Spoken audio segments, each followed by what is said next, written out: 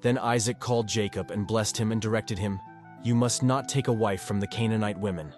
Arise, go to Paddan Aram to the house of Bethuel your mother's father, and take as your wife from there one of the daughters of Laban your mother's brother.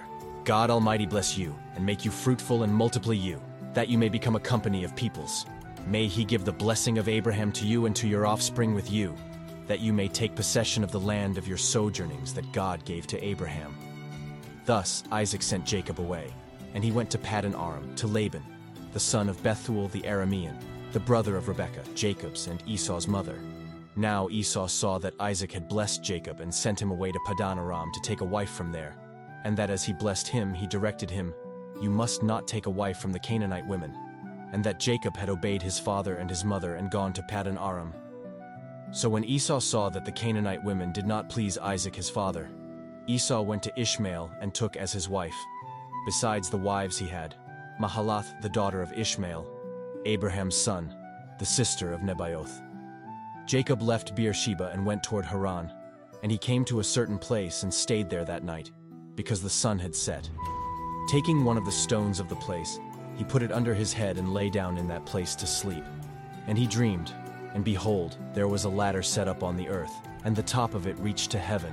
And behold, the angels of God were ascending and descending on it. And behold, the Lord stood above it and said, "I am the Lord, the God of Abraham your father, and the God of Isaac. The land on which you lie I will give to you and to your offspring. Your offspring shall be like the dust of the earth, and you shall spread abroad to the west and to the east and to the north and to the south, and in you and your offspring shall all the families of the earth be blessed. Behold, I am with you and will keep you wherever you go, and will bring you back to this land, for I will not leave you until I have done what I have promised you." Then Jacob awoke from his sleep and said, "Surely the Lord is in this place, and I did not know it." And he was afraid and said, "How awesome is this place! This is none other than the house of God, and this is the gate of heaven." So early in the morning, Jacob took the stone that he had put under his head and set it up for a pillar, and poured oil on the top of it. He called the name of that place Bethel, but the name of the city was Luz at the first. Then Jacob made a vow, saying, "If God will be with me and will keep me in this way that I go, and will give me bread to eat and clothing to wear, so that I come again to my father's house in peace, then the Lord shall be my God, and this stone, which I have set up for a pillar, shall be God's house.